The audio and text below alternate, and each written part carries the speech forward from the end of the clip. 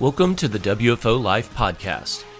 Buckle up for interviews, insights, and practical discussions, and the occasional intellectual oddity, all designed to help you master self, master craft, and accomplish any life mission. Good afternoon. Welcome back to the WFO Life Podcast. Today we have another episode along with my co-host, Lieutenant Colonel Chris Story. I think this one's going to be short and sweet, but I think it's going to be impactful for most people. Chris, how are you today? Doing great. Can't get enough knowledge, so we hope to share some of the stuff that we like, and hopefully others like it too. So let me set this up for you. This episode, I want to talk about a pearl that I pulled out of Napoleon Hill's book, Think and Grow Rich. Now, I always preface, and I feel like I have to preface this about this book. When you hear the title, to me, Think and Grow Rich, you think it's something about money. And yes, he does talk about making money and being successful. But what's interesting is rich can come in many shapes and forms. It can be, friendships. It can be quality relationships with family. It can be money. It can be knowledge. There's so many ways to have an enriched life. And the more I've gone through this book, I've dissected it and I've read it several times, and I find that I keep drawing myself back to certain areas, and I think we're going to end up doing these little short vignette type podcasts over these because I'd love to see your feedback on this. So let me set this up. Again, Napoleon Hill's Think and Grow Rich. We're in Chapter 8 where he talks about decision, the mastery of procrastination. So what I want to just do is just jump right into this, some of the things he throws out. And think of it as thinking skills. And think of it as better ways to lead your life so that you make quality decisions and you get the most out of things you're trying to do. So with that, let me go ahead and jump straight into it, Chris, and then we're going to bounce this back and forth a little bit, okay? Sounds good.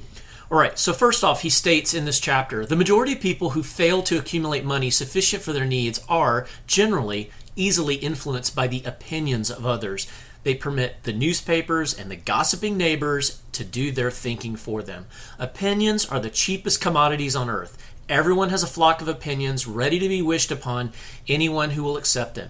If you are influenced by opinions, when you reach decisions, you will not succeed in any undertaking, much less in that of transmuting your own desire to make money. What do you think of that? This one really kind of hit me like a ton of bricks when it talked about, I think what he's getting at, almost overvaluing or being influenced by the opinions of others. Because I think it's something that we almost take for granted, in some cases, just, I hate to say it, but giving more credence than what they deserve on, people's random opinions. I completely agree. And he goes on with another very impactful statement after this. This whole section is just like very, very, lots of pearls. He states in the book, if you are influenced by the opinions of others, you will have no desire of your own. Keep your own counsel when you begin to put into practice the principles described here by reaching your own decisions and following them. Take no one into your confidence except the members of maybe your mastermind group. So I want to pause there again. I love the fact that he's emphasizing to people, you have your own thought process. You have a brain like everyone else. Your brain is not lesser than someone else as long as you educate yourself and prepare yourself to make good decisions. Yeah, this really reminded me of how we set up the Marine Corps planning process and really the team of people that's very, hand selected because of their subject matter expertise. And by being deliberate about something like that's important, like a decision for military planning or life planning or business planning, I think when you select somebody because of their, I'd say, pre-qualified subject matter expertise, I think you take some of that second guessing of their opinions out of it somewhat because they are there solely for their background. And that reminds me of that mastermind group because we have essentially built-in mastermind groups. So you don't have a seat at the table if you're not there for a purpose. Right. You have some specific knowledge that can contribute to the overall mission. Yep. So I won't read all of the next section, but beyond after the mastermind comment, he goes on to talk briefly about how close friends and relatives, although they don't always mean to, sometimes throw in their own opinions that can dissuade you or affect your own thinking. And he does say, quote, thousands of men and women carry inferiority complexes with them all through life because of some well-meaning but ignorant person that destroyed their confidence through, quote, opinions, end quote, or ridicule. I think this is really important to mention because in my work, I work with a lot of people that I can see the pathology sometimes of their families, of their family dynamics, and the things and the themes that they were taught. Sometimes people go through their lives taught things that their parents picked up that aren't true, such as, attitudes about money, attitudes about wealth, attitudes about how to raise children, what it means to work, a work ethic. All of these things can be very different, and sometimes people, just because they're around family members that don't see the value in whatever their vision is, the ridicule of opinions of even people that are well-meaning can really impact them.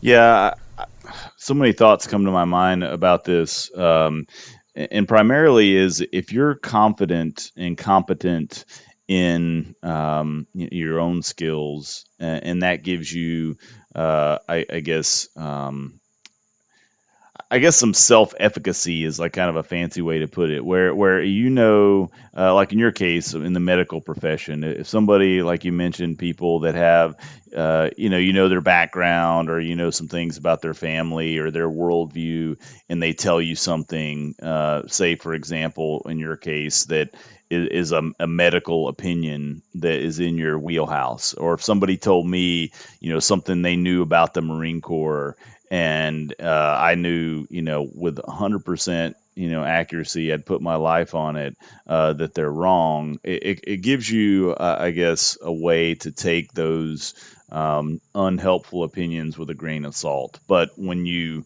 are not competent or confident in a subject matter area, then that can kind of, put some chinks in your armor, so to speak. So I think that, the theory of having a mastermind group, or this group of people that are going to tell you the truth, that you can trust, and maybe not clouded by personal relationships. Like there's people that you're friends with, but they're not going to kind of blow smoke up your butt, to use a colloquialism there.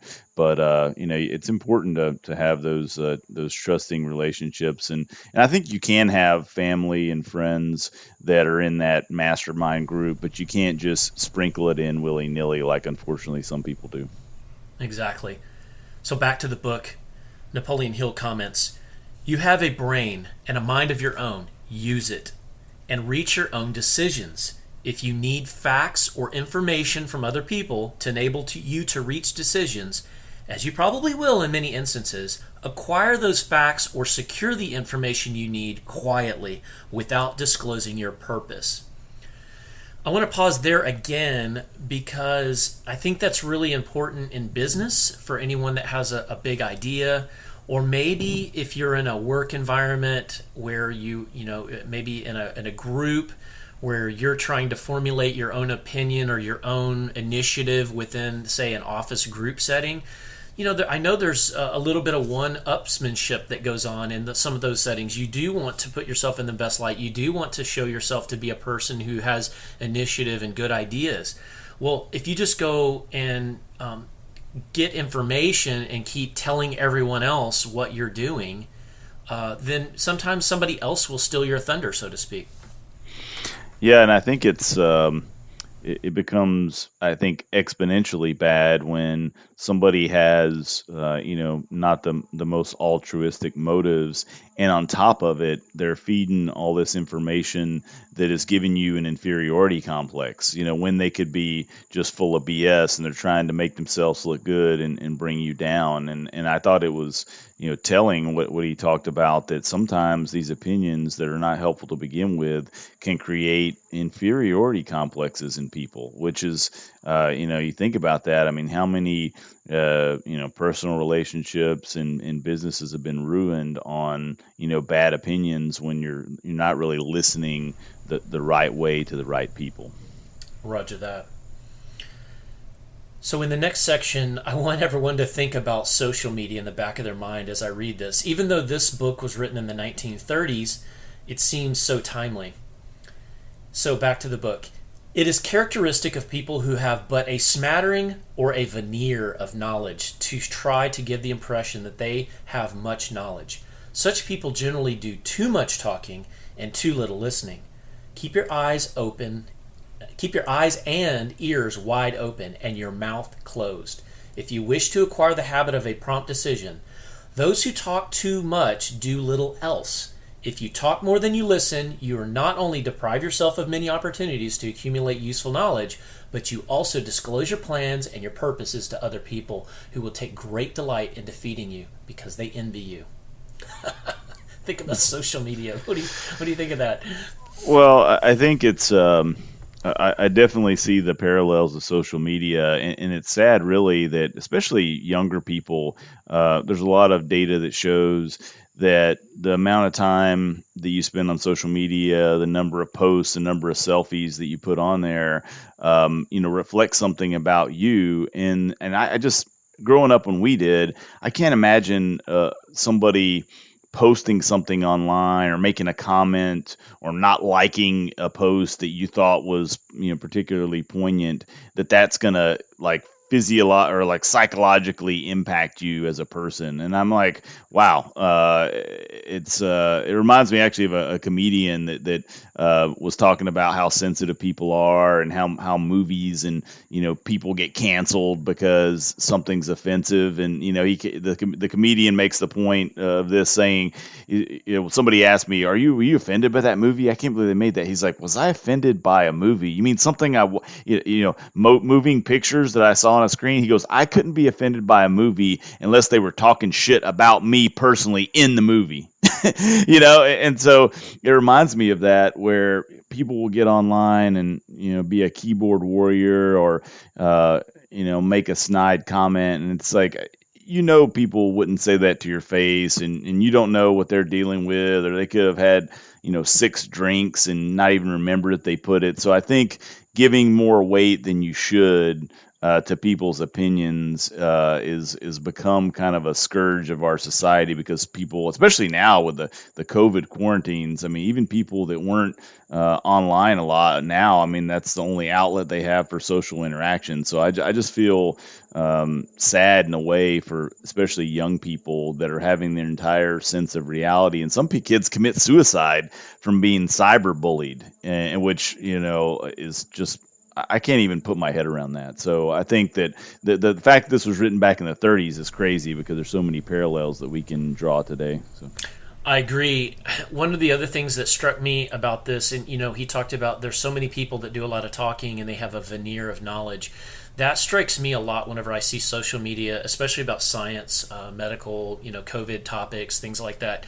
There are a ton of things that are floating out there that people cling to, and because of lack of training, lack of depth of knowledge in the subject, they don't see BS from fact, and they also put too much weight on things that don't really have as much validity as they're given credit for. And I think that's what really struck me when I read that. I thought, yes, that is happening so much that opinions are becoming, fact, or, being passed off as fact. And not only that, we have science in many areas is becoming some sort of consensus situation. Like consensus is not science. That's just a bunch of opinions, people that agree on one thing. That doesn't mean it's true. Yeah. And I think that's a really careful thing, that when somebody... I just love these topics we're doing, like this one, that teach people how to think, how to consider what decisions they make, and what they accept as a fact or fiction into their own mind. And it's even more baffling because we have so much, even unbiased empirical information that's available. But I think sometimes people are intimidated and say, I can't go directly to a National Institute of Health or a New England Journal of Medicine article, which is not really true. I mean, obviously there's certain terms and things that us laymen will not understand, specifically on the COVID topic, but you can see an article in another news source and then go to those other empirical sources and say, hey, well, I can read this chart when it's just data and it's not really saying what I heard in this news report. So I think that gives some people like a Reagan doctrine for this COVID science, like trust but verify. If you see one source or if you see somebody just interpreting a study, you can go directly to that study. When you think about when we were growing up, I mean, how hard you would have had to go to the library and look at microfiche, Right. to try to get some of that. And that's what I do a lot is like I try to monitor some media sources, and then and they said a CDC report once showed, and that there's, as the saying goes, like there's lies and there's damn lies in statistics. So you can and, you can make and interpret statistics in so many different ways, but if you go to the source yourself and you're like, well, because you might hear, X number of people died, in this demographic of COVID, and then you look at it and it's like, well, actually, it shows that 10 times that many actually recovered and had minimal symptoms. So I mean, that's a good example. It's like, okay, if you hear like thousands of people died, you're like, oh, that's terrible, and it is terrible. Each of those cases is somebody's loved one, but in totality, and you're like millions of people potentially are showing that they had antibodies to this that never really got sick. And so it's like, yeah, it's something to be concerned with, but not this gripping fear that unfortunately I think is influencing some policies, with schools not opening. And it's one thing if you're in a hot spot and you say, hey, temporarily we're going to be online until we're completely in the green. I mean, that's smart. But I mean, if you're in an area where your curve is already flattened, all the procedures are in place, and you look at the data showing that kids, which is amazing because kids are a walking petri dish. But if you look at, if you look at places in, China and New Zealand, I mean, you're like, wow. I mean, the kids are not even really spreading it to each other or the teachers at all. So, I mean, if we just use the data and take emotions out of it, maybe we shouldn't be making policy decisions based on, junk science. So it's kind of scary. So Yeah, that's the kind of rabbit hole I tend to go down whenever I look at some of the things I read online, and you have to really get into the weeds, and more importantly go back to what this wisdom is teaching us about decision making and how we gauge what we take in as fact or fiction. I'm going to go a couple more things into the book and then we'll kind of close out. He does mention here, I like this quote: genuine wisdom is usually conspicuous through modesty and silence. Most of the really smart, some of the smartest people I know tend to be quiet and thoughtful when they speak, and they consider what you've said, and they tend to use less words to express a broader concept or bit of knowledge. I love that. yeah, that I almost to a person when I think about the smartest, most trustworthy people I know, almost all of them are like that.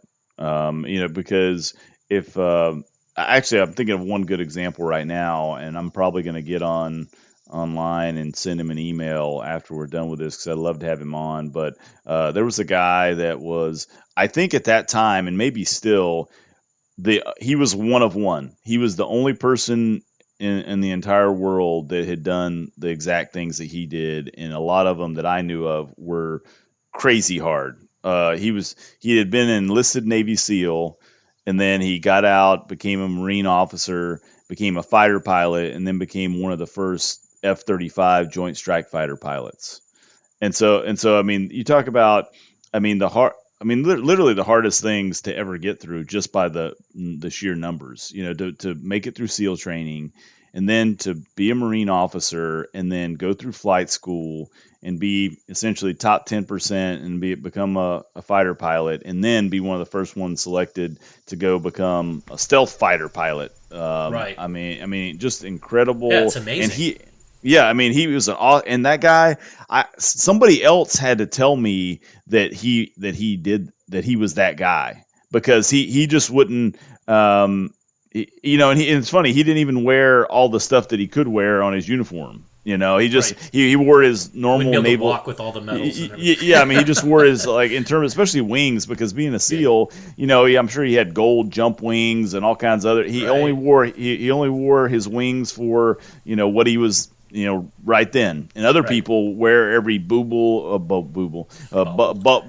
every scuba bubble and pair of jump. I mean, you just got, especially, I hate to say it, but my Army brothers and sisters are terrible about that. They'll have like 17 sets of things that go all the way up to their collar epaulets or their shoulder, and it's like, man, but anyway, I digress. But add some humor to it. Army barb.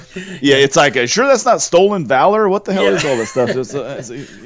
I mean, he reminds me of the I guess the epitome of what you're talking about, where, I mean, that guy should be allowed, he should be Maverick times 10, but the dude just did his business, gave his opinion, and walked out of the room. But I mean, I see that time and time again. Like, if you got the goods, you don't have to run your mouth too much. So absolutely. Before I close out, I'm in my final kind of few thoughts on this, and I'm going to let Napoleon Hill close us out. Any final thoughts on this episode so far? We've kind of covered some key factors in decision making. We also have made some really good points about how we have our own mind and we shouldn't let other people impact us. And obviously, already starting to the closing point, which is we should listen more and talk less. Any final thoughts? I'll just say, reminds me, like many things we talk about, of a Stoic thought. I'm not going to read a quote, but essentially it says, we'd like to think that we care about ourselves and our own well-being and look out for number one, so to speak. But if that's the case, why do we give so much credence to the opinions of others that really don't necessarily even care about us or have our best interests in mind? So I think some of the points that you hit on in this episode and you've teased out of this book show exactly that. It's like, hey, trust but verify, trust your own instincts and build yourself up, versus letting the opinions of others give you a unnecessary inferiority complex. Absolutely. I'm going to close out with the final little part of this section that Napoleon Hill wrote, because I think it's fairly powerful. And then we will close out and join everyone again next week. And I'm going to say here, this is back to the book. Let one of your first decisions be to keep a closed mouth, open ears and eyes. As a reminder to yourself to follow this advice, it will be helpful if you copy this epigram in large letters and place it where you will see it daily. And in quotes, he says, "Tell the world what you intend to do, but first show it." This is the equivalent of saying that deeds and not words are what count the most. Chris, it's been great. We'll talk with you soon, and I look forward to others commenting on this in the Future Focus Health Network under the WFO Life Podcast Tribe. And as always, hope you will share our content and with anyone you think this would be helpful for, and give us some likes so that we can reach a broader audience. Have a great night. You too. Thanks.